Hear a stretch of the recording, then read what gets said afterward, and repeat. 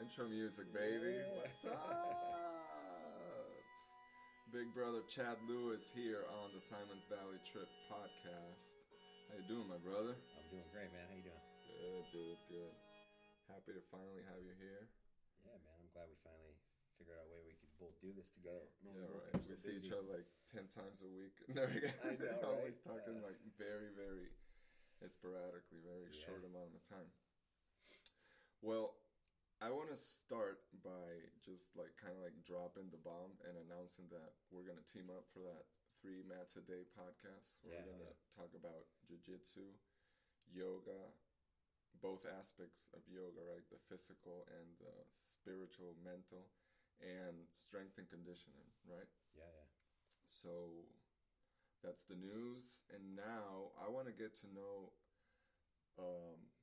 I want you to tell the story about your journey in jiu-jitsu, because I know it's pretty interesting. It's had highs, lows, interruptions, and all of that, but you're back, and you've been back for a couple of years, competing, winning constantly, improving, getting your brown belt promotion, and, you know, like looking at the dragon in the eye, you're getting there, and it's fucking amazing to witness it in the couple of years that I've been able to train by your side and get to attend some of your classes too.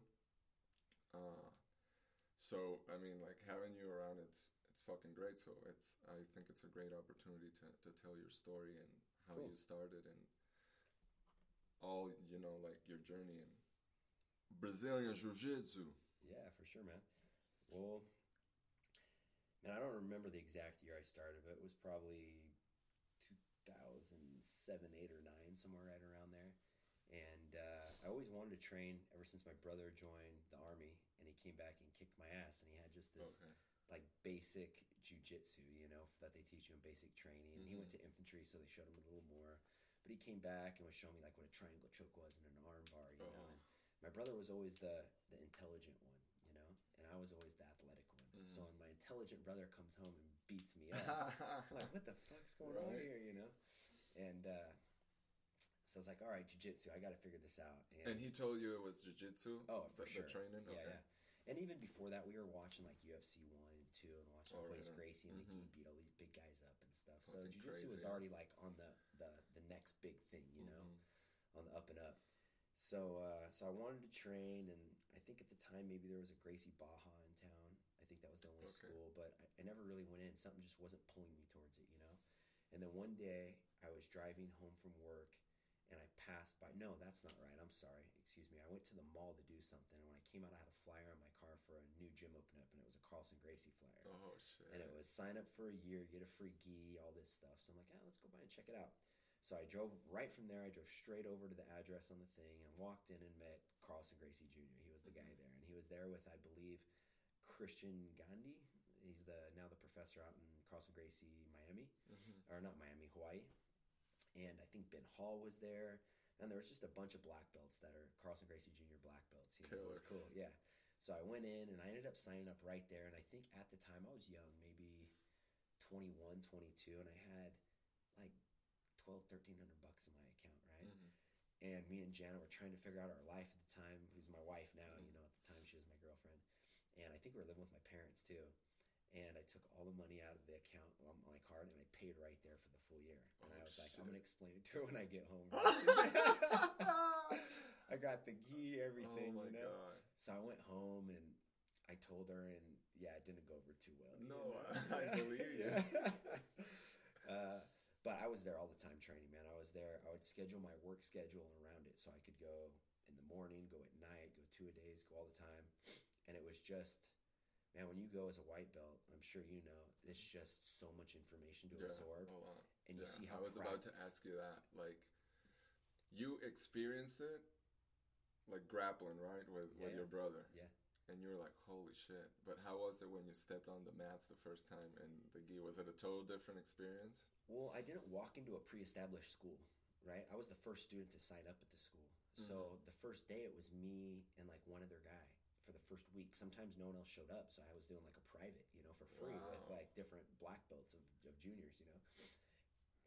And then slowly but surely more people started coming. Mm-hmm. And we're all white belts. So it was like the battle of the white belts. Right. Who could be the top white belt? You know, there's no blue belts, no purple belts, nothing. So I'm sure it's funny because then we thought we were all like badass, like who's going to be the top guy? Right. But now that I'm a brown belt looking at new white belts, I can only imagine what like Junior or these other guys who are watching, you know, like all these brand new white belt guys. The horror. Like, the horror of jiu-jitsu. Yeah. Like, oh my God, he doesn't even know how to do it. It's funny because we would ask questions all the time and Junior's like, no questions, just like think about the questions all these white belts were asking, you know? Oh my God. So I was training and kept getting better, and I did some competitions. Won a couple, lost a couple back then. I had a lot of support once I started going from Jana. She started coming with me because we had no kids at the time watching every class. Oh, nice. Yeah, and she never got into it. No, she wasn't for her. No. Yeah, she didn't want to get the ears and didn't want to get the bruises and all that stuff. You know.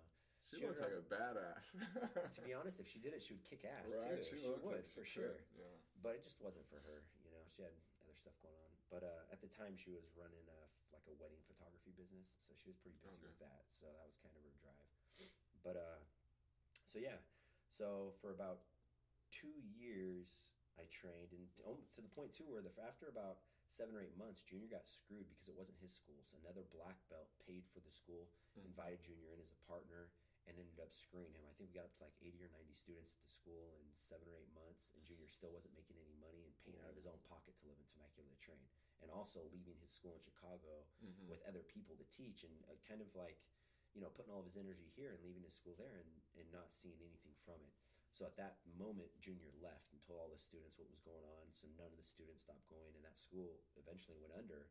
And we started training out of one of the white belts' businesses. He bought mats, and we all started training there. It was just a group of guys who now is Orlando, who owns Carlson Gracie Menifee.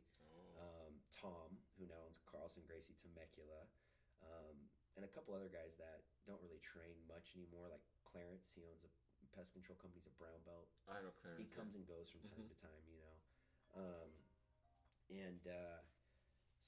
So we were training there, and we'd call Junior.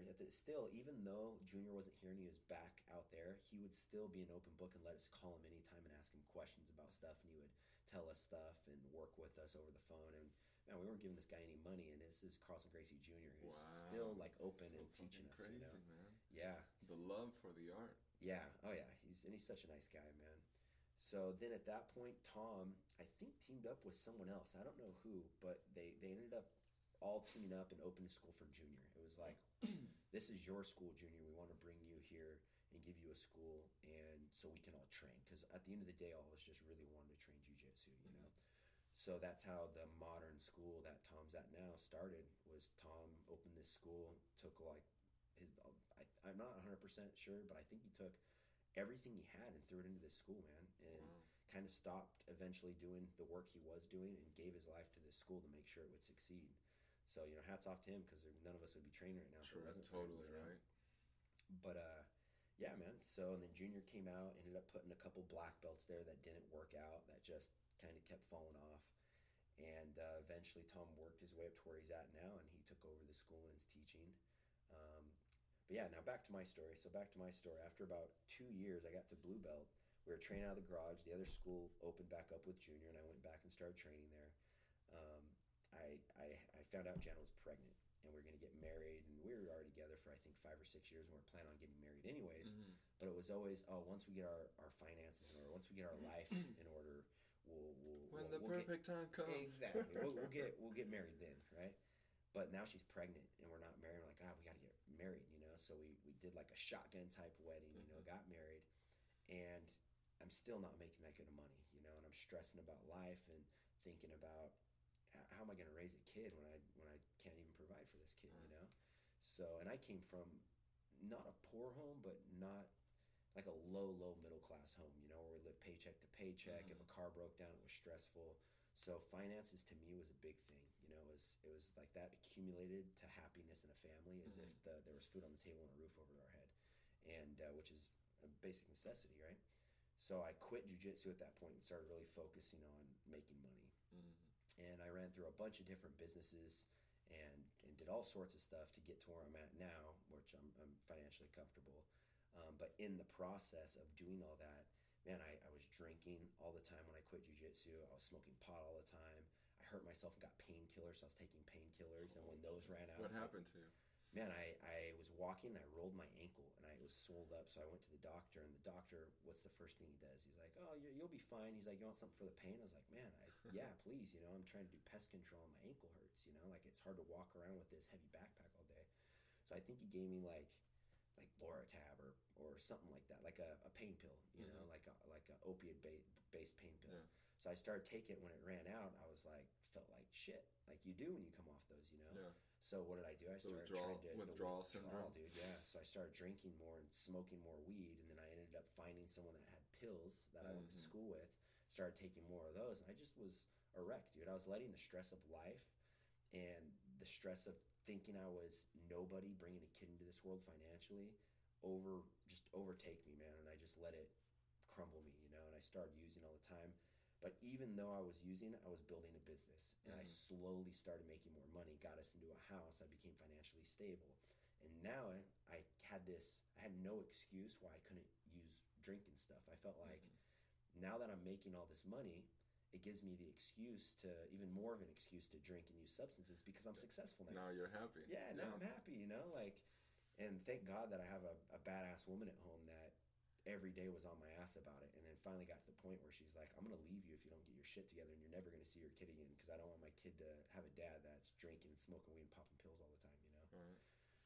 So it got to the point, and even then I was still like, screw you, you know, like there's a roof over your head, a nice roof over your head, food on the table, you drive a nice car, we're going on vacations, you have nothing to complain about, you know, because coming from a poor home, that's the only thing that I thought was that she could bitch about, you know. Yeah. And I thought, like, an addict is someone that's homeless, an addict is someone that's robbing people to get drugs. I didn't think an addict was someone that had their life in control that was still using, you know. Yeah. It's the addicts come in all shapes. Functional habit. Addicts. Yeah, addicts come in all shapes and sizes, right? Yeah. So, so I would get in fights about it all the time until one day I came home and she just wasn't there, and Brennan was gone with her. You know? Wow. Yeah, and it was days that I didn't hear from her, and I was calling everybody, her mom, and I was upset. I was calling like, where the hell is Jana at? She took my son, you know. You know, I'm gonna get. She makes no money. It was still about money. She makes no money. I make money. I'm gonna win the kid back. All this stuff. So 5 or 6 days goes by, and she calls me, and she's like, "Do I have your attention now?" That's the first thing she sounds like on the phone, and I just go off on her, and she hangs up. She doesn't call me back, bro, for like 4 or 5 days again. Like another 4 or 5 days, you know. And I'm home alone. Just life sucks, you know. Getting fucked up. For the first 4 or 5 days, I was still maintaining my habits because I surrounded myself with other friends and people that were also making money that worked for me and things like that supported my lifestyle. Okay. You know. So, but deep down inside, I just wasn't happy. You know, it was just all about making money, and I had no outside passion. I had no jiu-jitsu anymore. I had nothing that was worthy to give my time to. You know, it was just all this stress of making money, which felt like it could be pulled out from underneath my feet at any time. Yeah. And so then I stopped after that. After she hung up, I slowly was like, all right, like what's going on here, you know? And my ego and everything started to crumble. And then when she called back again, another 4 or 5 days later, I was just like, all right, I'm ready to listen. And she was like, all right, this is what we're gonna do. We're gonna talk to a counselor.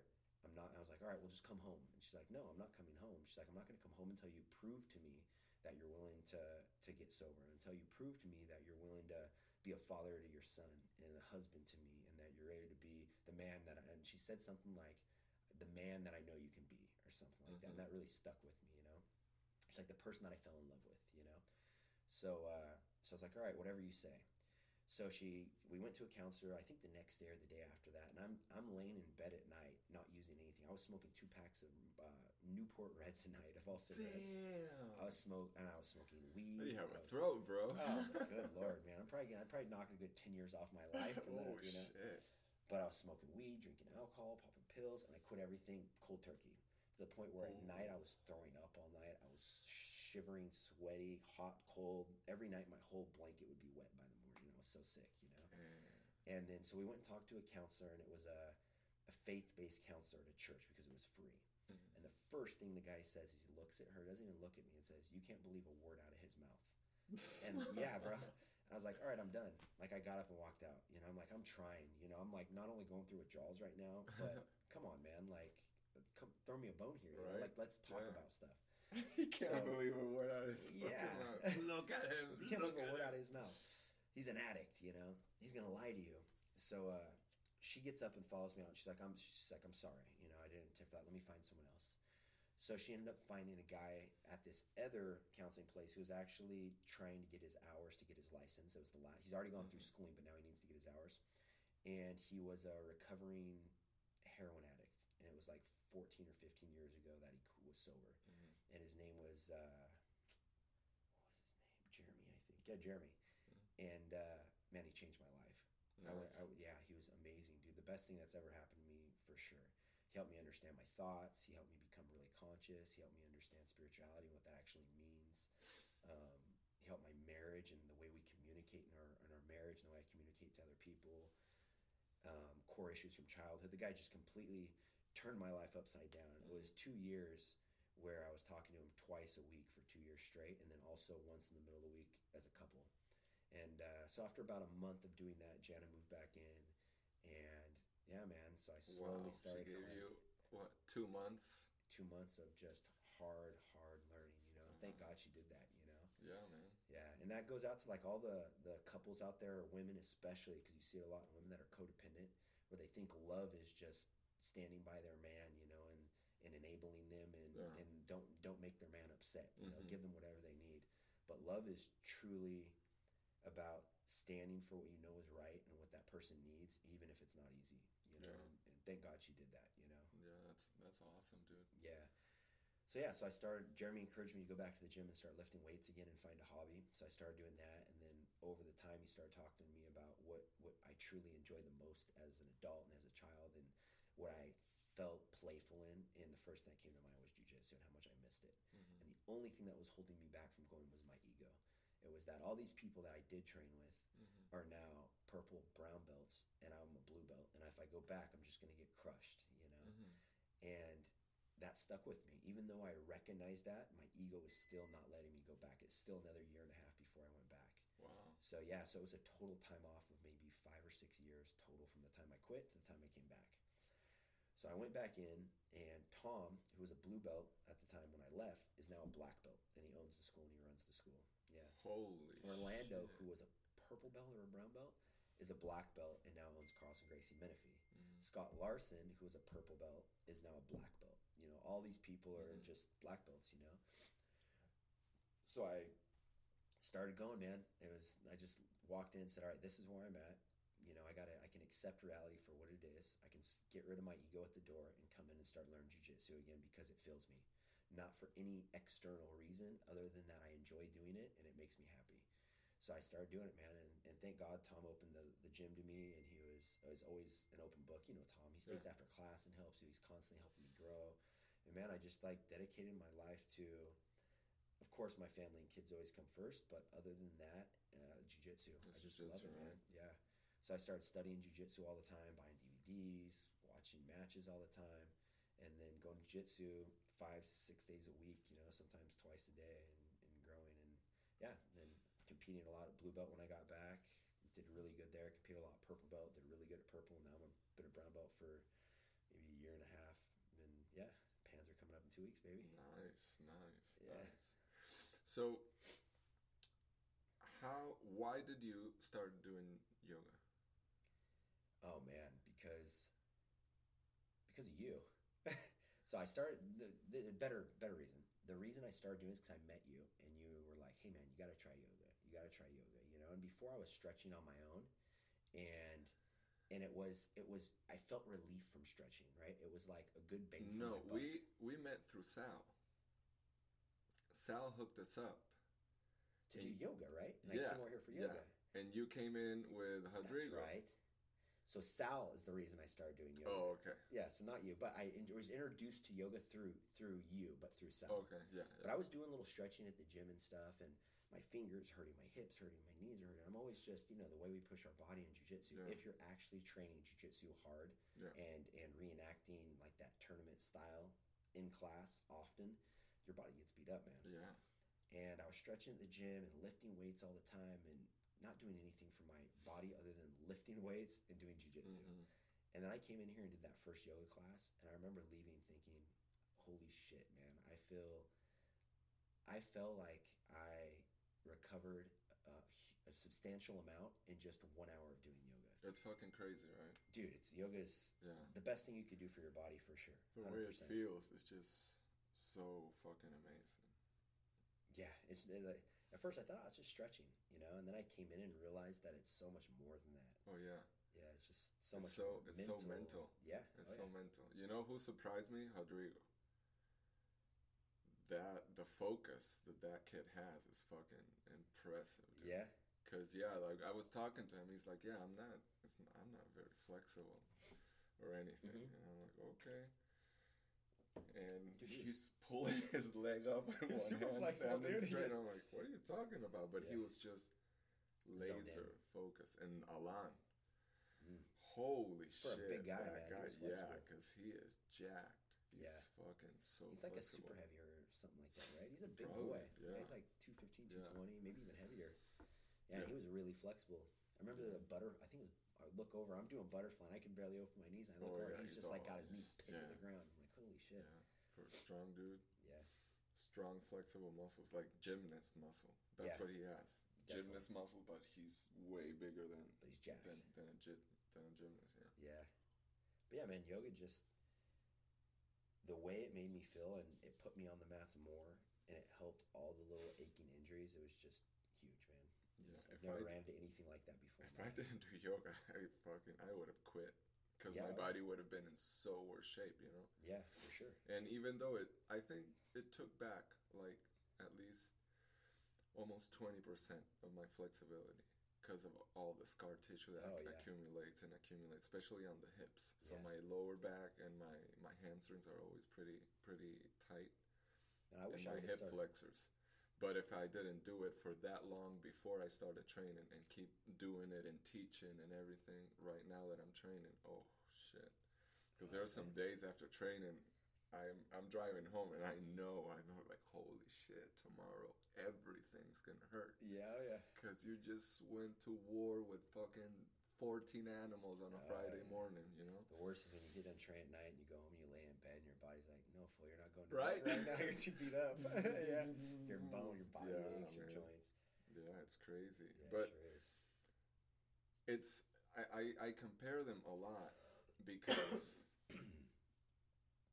you love it and sometimes you hate it so much, but you enjoy it. Yeah. So much. And I think the love and the joy is always like that hate that you feel is like when we were talking before we started recording, like having a big guy like Tim or Landon on top of you, you're like, fuck.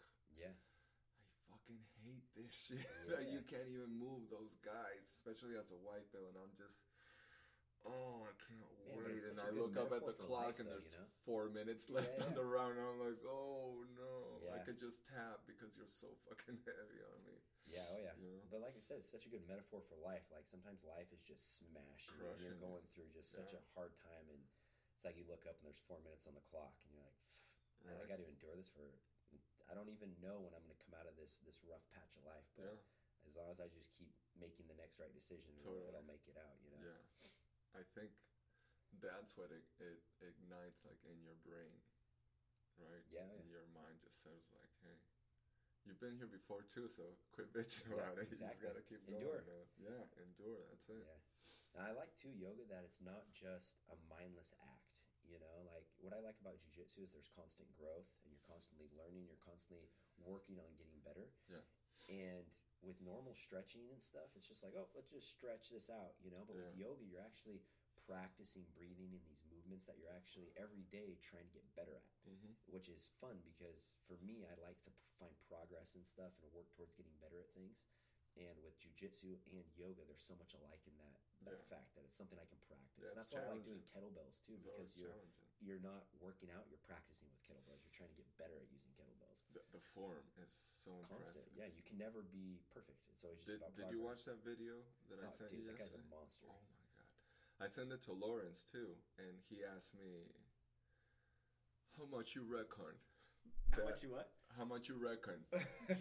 How much you reckon that kettlebell weights? And I'm like, I think I said like 85, 90 pounds. He's like, no, that shit is heavier. Yeah, than it was like 48 kilos or 52 kilos. It was like over 100 pounds, I think. Yeah, it was like a beast, like 106 pounds, I think. Damn.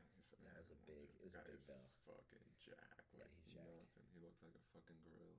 Yeah. Yeah, those three disciplines, I think, pair so well, right? Yoga, jiu-jitsu, and strength and conditioning. Oh yeah. We came from an old school, watching Royce and all these smaller guys beat bigger guys. Yeah. And right now, I think we're in the, like, I hate to call it like that, but like Roy Jitsu era, where these guys are fucking jacked, especially heavy and extra heavyweight. Oh, you're even seeing it lower, like I think it was one of the Meow brothers got popped a couple years ago for it. Oh, so yeah, I remember that. Weights too, man. I remember that. People are looking for that extra little edge, because they're training so hard all the time. Yeah. All the time. Yeah, your body needs to recover better. But I think that's the thing. They're training with an old school mentality with this new concept of like, okay, but if you're going to hurt, just fucking shoot up something, and these guys are doing the strength and conditioning, natural or enhanced, however, and they're doing jiu-jitsu, but they still don't add up like more recovery. Yeah. It's just train and train and train and train and lift and lift and lift and lift. Yeah. So I think recovery's huge, man. Yeah. Recovery's one of the key components of training hard.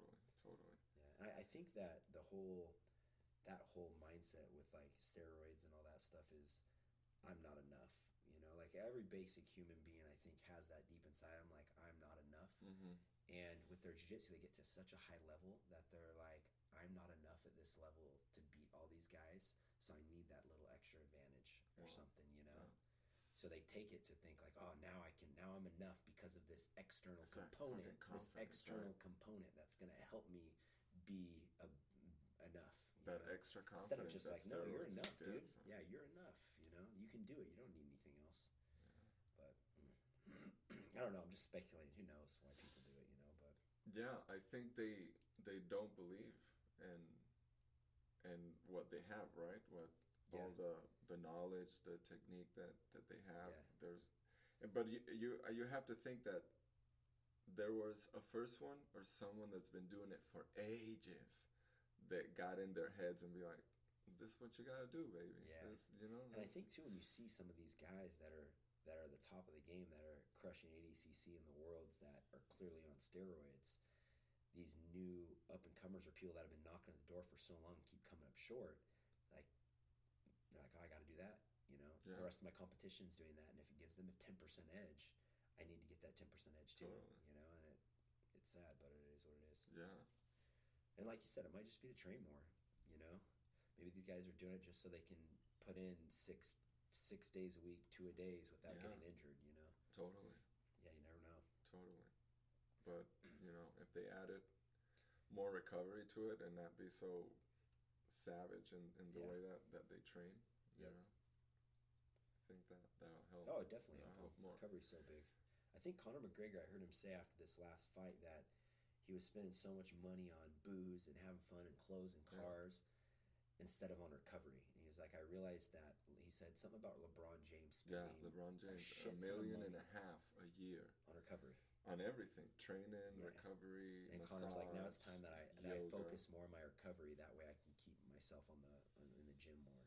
And it makes sense, man. Yeah, but I don't know. It's fighters are crazy, right? To be a fighter, a prize fighter, you have to be fucking crazy. And he's a wild dude.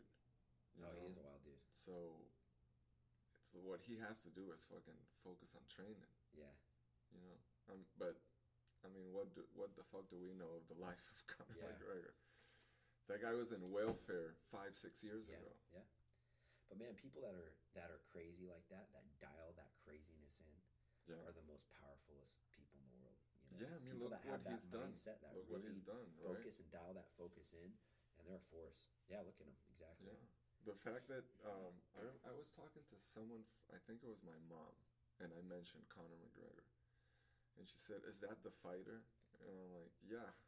How do you know? She's like, "I don't know. I just know that he's a fighter because I heard on the news Conor McGregor is fighting Floyd Mayweather and shit." Like even my mom, Yeah, she didn't even she hadn't he's the seen best him man anything. in the game. Yeah, totally. So he became this huge marquee name, like his household name. He played his cards right because very intelligent. That fight with Floyd was like, I don't care how many people say that Conor was even winning the fucking fight. What the fuck? He has no business in there with Floyd. It's like someone that's never fought a boxing match before. Yeah, that doesn't understand in there against the rhythm, the pace, like the best boxer ever. You know, oh my goodness. So he doesn't have to keep training for the money.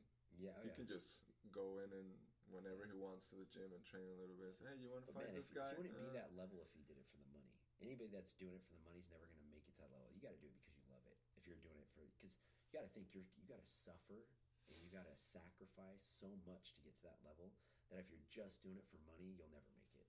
You have to do it for other reasons. So I think now that he has the money, once you have all that money, it's easy to say, all right, I'm done. Yeah. So he must still love it, man. More partying and everything. Yeah. I think he's coming back. Yeah. He's gonna fight again this year, apparently. Yeah, good for him. He's exciting. He's exciting to watch. So I watched the Khabib Ferguson press conference today. Oh yeah. Oh, it's turning. Yeah, turning heavy. Do you see the? Who are the two chicks that are fighting? Joanna and Li Yu. I don't know the name of I saw the standoff. Mm-hmm. And the Brazilian chick is just like talking the most shit, man. Oh, that's the Polish. Oh, she's Polish. Joanna, yeah. The one on the red dress? Yeah. Did you see her on the dress? Yeah, she was just talking the most shit. Yeah, she always does that shit. Trying to get in her head. Yeah. She was the champ, but she got knocked out, and then she lost again. She lost against Rose twice. She lost the belt and then challenged for it. And now, has this Asian chick ever fought Rose? No. I just saw a while ago that they offered Rose the fight to come back for the title. Nice. And she said no. Huh, she's done, huh? No, she's not done. Okay. But she said, like, I don't know if I'm even ready to come back, let alone just go and try to get the belt back. Interesting. So I think she's fighting Andrade, the Brazilian girl. Oh, okay. Yeah. Cool. I think that's the girl that knocked her. That knocked her out. That took the belt from her. So, yeah, but she'll be back. Yeah, speaking of the whole Conor McGregor fighting Floyd, you see Gordon Ryan's playing that same kind of game now, where he's trying to go up against, like, wrestlers and stuff. I saw that he had that match, but he got beat, right? Well, he got beat in the wrestling match, and then he owned the guy in the submission grappling match, just like it. Oh, they did that both. too? Oh, okay, both, nice. Yeah, or Gordon beat him pretty badly in that, and then I forget the guy's name. Anyways, the wrestler beat him handily in the other match. That was a technical, right? 11-0, something like that. Yeah, like it would go, I saw someone commenting like, "All right, I'm ready to see Gordon play professional tennis next." Like, what's Gordon gonna play next? Yeah. People are gonna pay you. You're riding that wave. Yeah, you gotta go. Yeah, for sure. Yeah, that's good because that puts jiu-jitsu name out there too. Yeah. And he's a stud. It's so popular right now. Oh yeah, it's getting so freaking huge. Just offers so much. It's so practical and it's so revealing. It's so honest. I get so impressed every time I see like the kids' classes when Tom posts videos or Gene.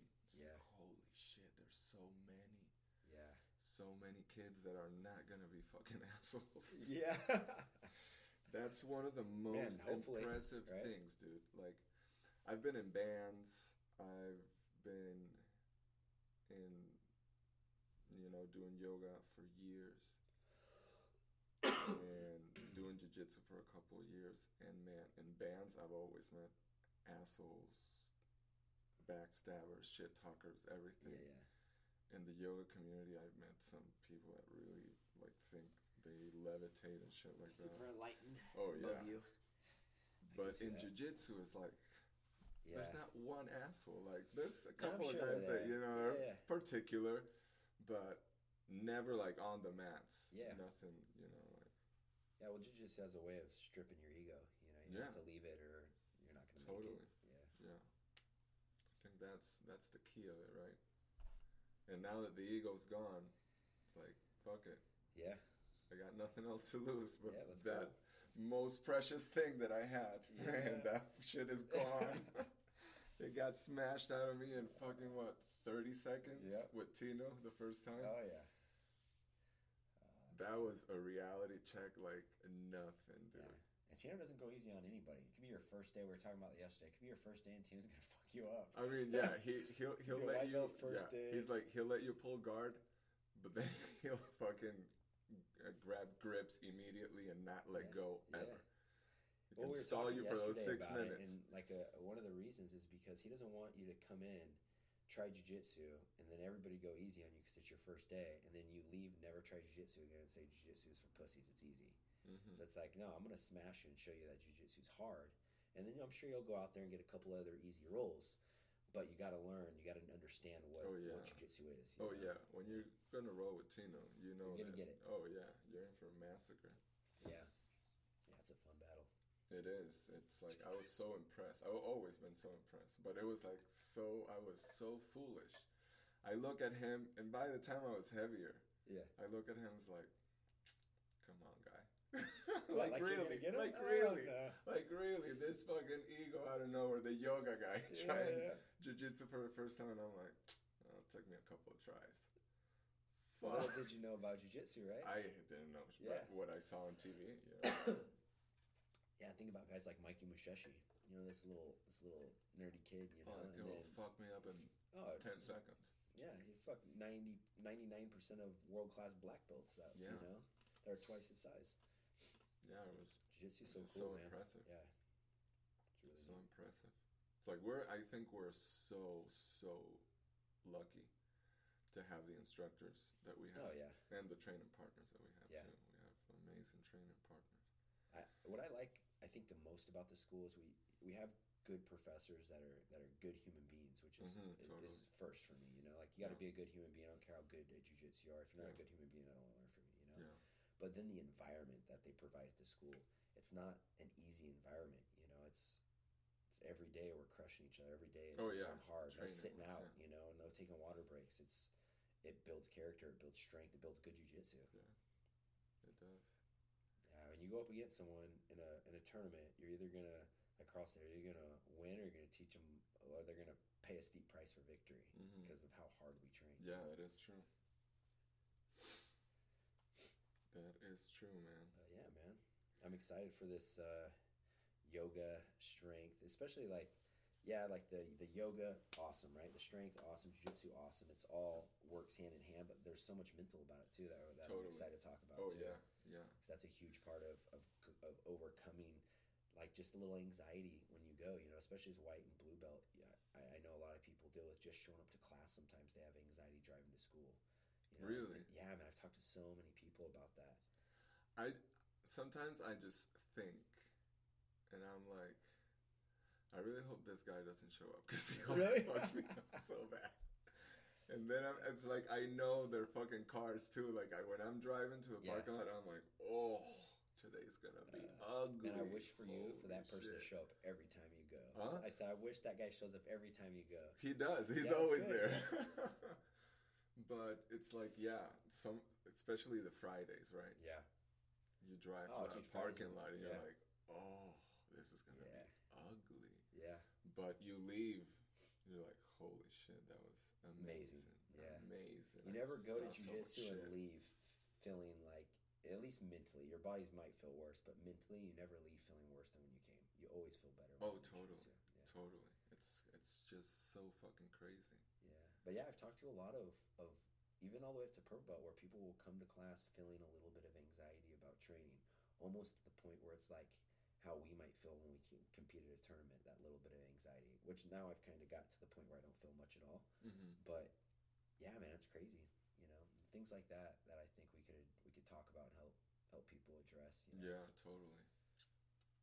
I think that just like it's so physical and so mental, for some reason we get so deep into being like getting stronger, right? Training, lifting, doing all this kind of shit. But I think a lot of people have the wrong like mental focus on it, right? It's like I can roll with you and be like, I'm not gonna let him tap him out. I'm not gonna let him tap him out. I'm not gonna let him tap him out. You're a fucking brown belt. Of course you're gonna tap me out. It's very hard for me to survive the 6 rounds without you tapping me at least once. So I think the mentality should be another one. Yeah, like I like to go in thinking like I'm gonna get better. I'm gonna learn so much. Yeah, exactly. This guy's gonna teach me so much in this, right? Because there's a lot of teachers that said that every time that you train, you have to roll like you're competing. Roll like it's the last roll of your life. Look like your life depends on it. It's like holy shit. Wow. Like I've seen it in so many videos. I've seen so many people talk about it. It's like, is that the way? I don't do that. Really? Yeah. Yeah. Like I know.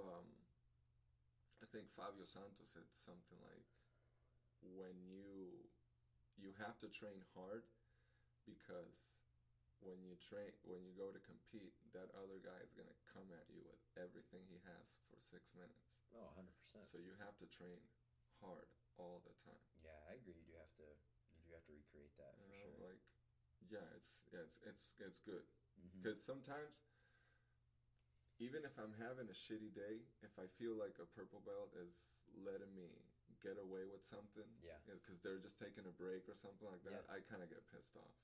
Yeah. I'm like, no. Yeah, give it just fucking smash, dude. Like, do what you gotta do, because otherwise, I'm gonna think that this works every time, and it doesn't fucking work. I feel bad now. You know, sometimes I've done that with you. No, don't do that. Fucking smash, crazy. Like, Sal does it a lot in the way that I know he's teaching, right? Yeah. But it's always like we roll, he gets me, and then we start like learning. Yeah.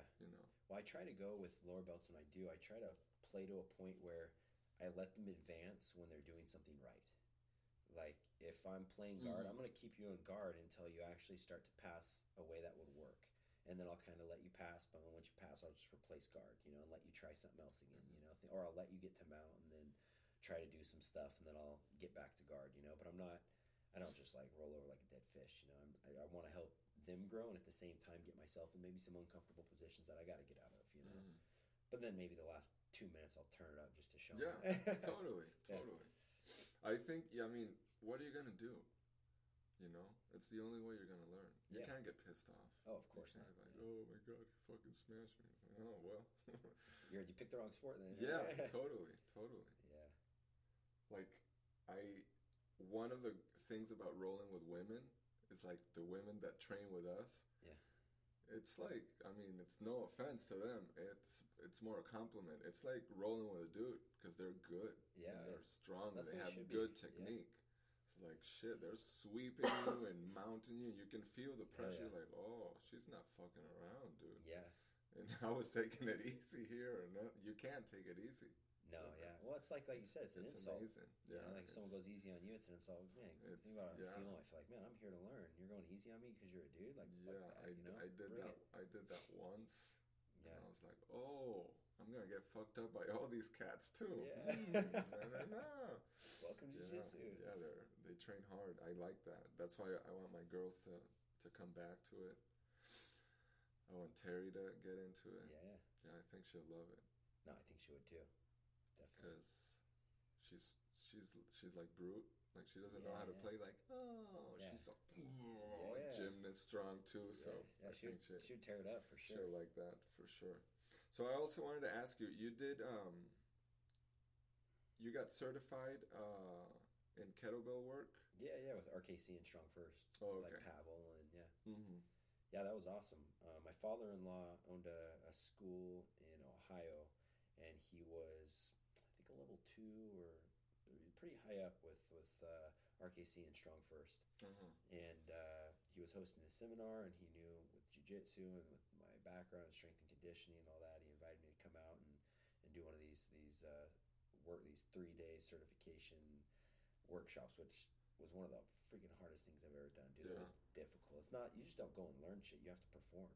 So for 6 months, every day I was getting ready with kettlebells, and he sent me this protocol or this list of things that you can do, progressions to get ready for it. Mm-hmm. And man, like one of the things you have to do is you have to do, with a 24 kilo as a male, which is 56 pounds, you have to do 100 snatches in 5 minutes. So like that alone is tough. And they don't do it like, all right, you're fresh, let's do 100 snatches in 5 minutes. From the day you get there, it's like, this is your kettlebell comrade. Like, you're going to carry it everywhere, you know? And like, just one? Just your 24 kilo bell, right? 56 pounds. But it's like, all right, we're going to warm up with, we're going to do 50 swings. And you do 50 swings. It's like, all right, and like talks for a second, all right, let's do 50 more swings, 50 more swings. And then it's like talks, like, all right, let's do 50 more swings. So dude, every day you're doing like 500 to maybe 1,000 swings, a lot. And then midway through the second day or third day, it's like your back's fried from doing all these swings. It's all right, now we're going to do the 100 snatches in 5 minutes, and then I think it was 3 times a day, you're doing workouts too. So, and not only that, but you're also all day long showing them that you can do swings. And it's not just doing a swing, it's doing a swing. So they're walking around, and as you're doing it, they're kicking you and hitting your abs and hitting your glutes and making sure everything's firing, and then set the bell down planks, and they'll walk around and give you some tough love by kicking you and making sure your planks are solid. And all right, get back up, more swings, and really showing you all the progressions to help someone learn how to do a swing by doing it yourself. And then you partner up with someone and you help each other out. So all day long is just hands-on swinging bells. So it was a pain in the ass. For 3 days? For 3 days, yeah, 3 long days, man. And at the same time, I came in, I was bigger. I was like 230 pounds. I put on a bunch of weight with powerlifting and all this stuff.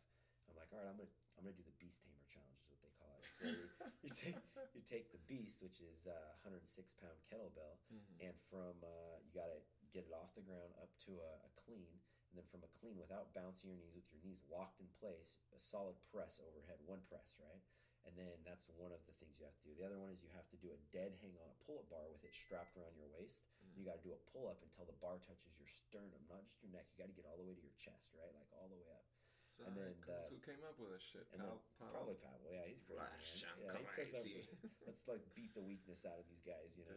And then the third thing is you have to do a pistol squat, which is a one-legged squat with the bell, and you have to go all the way down with a 106-pound bell, all the way down until your butt's like almost like collapsed, and then all the way back up, right?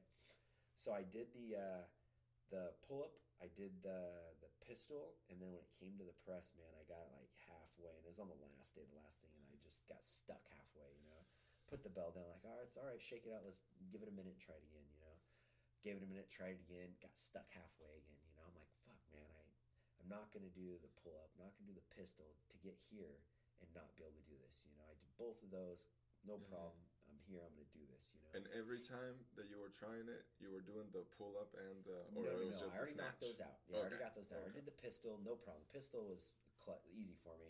The pull-up, barely got it, but I got it.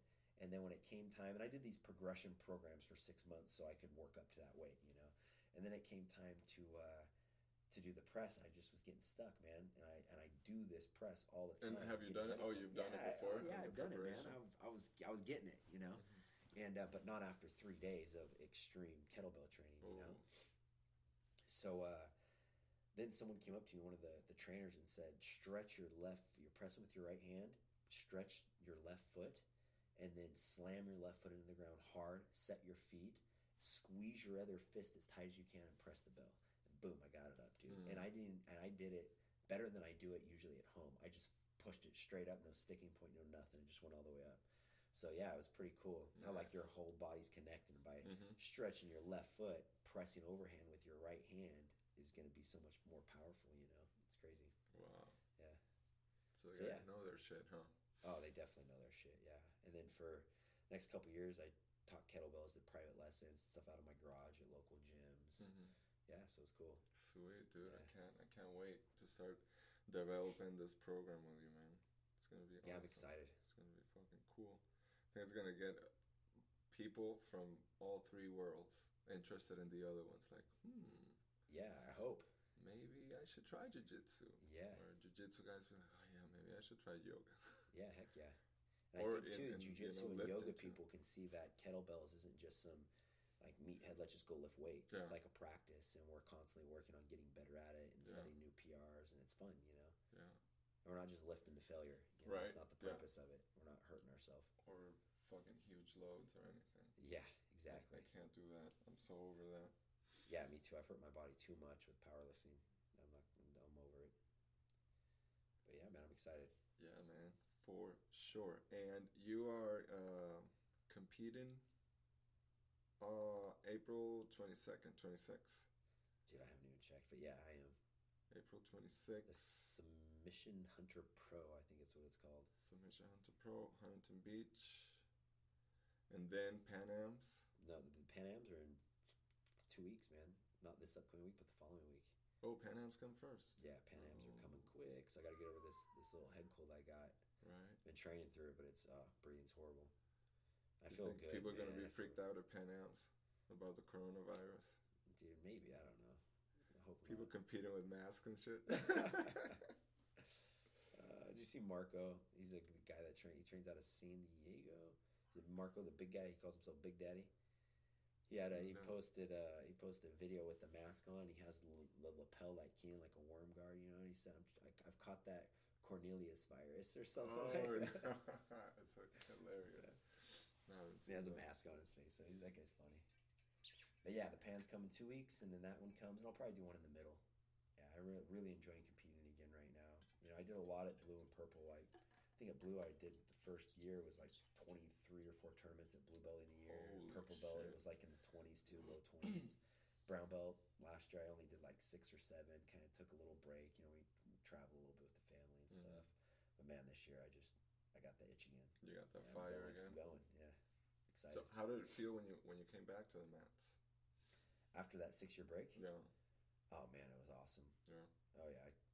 You know, like when you're a white belt and you come in, but you actually come back after 6 years and you know stuff. So it's like being a white belt, but you have an arsenal. You know, it felt great.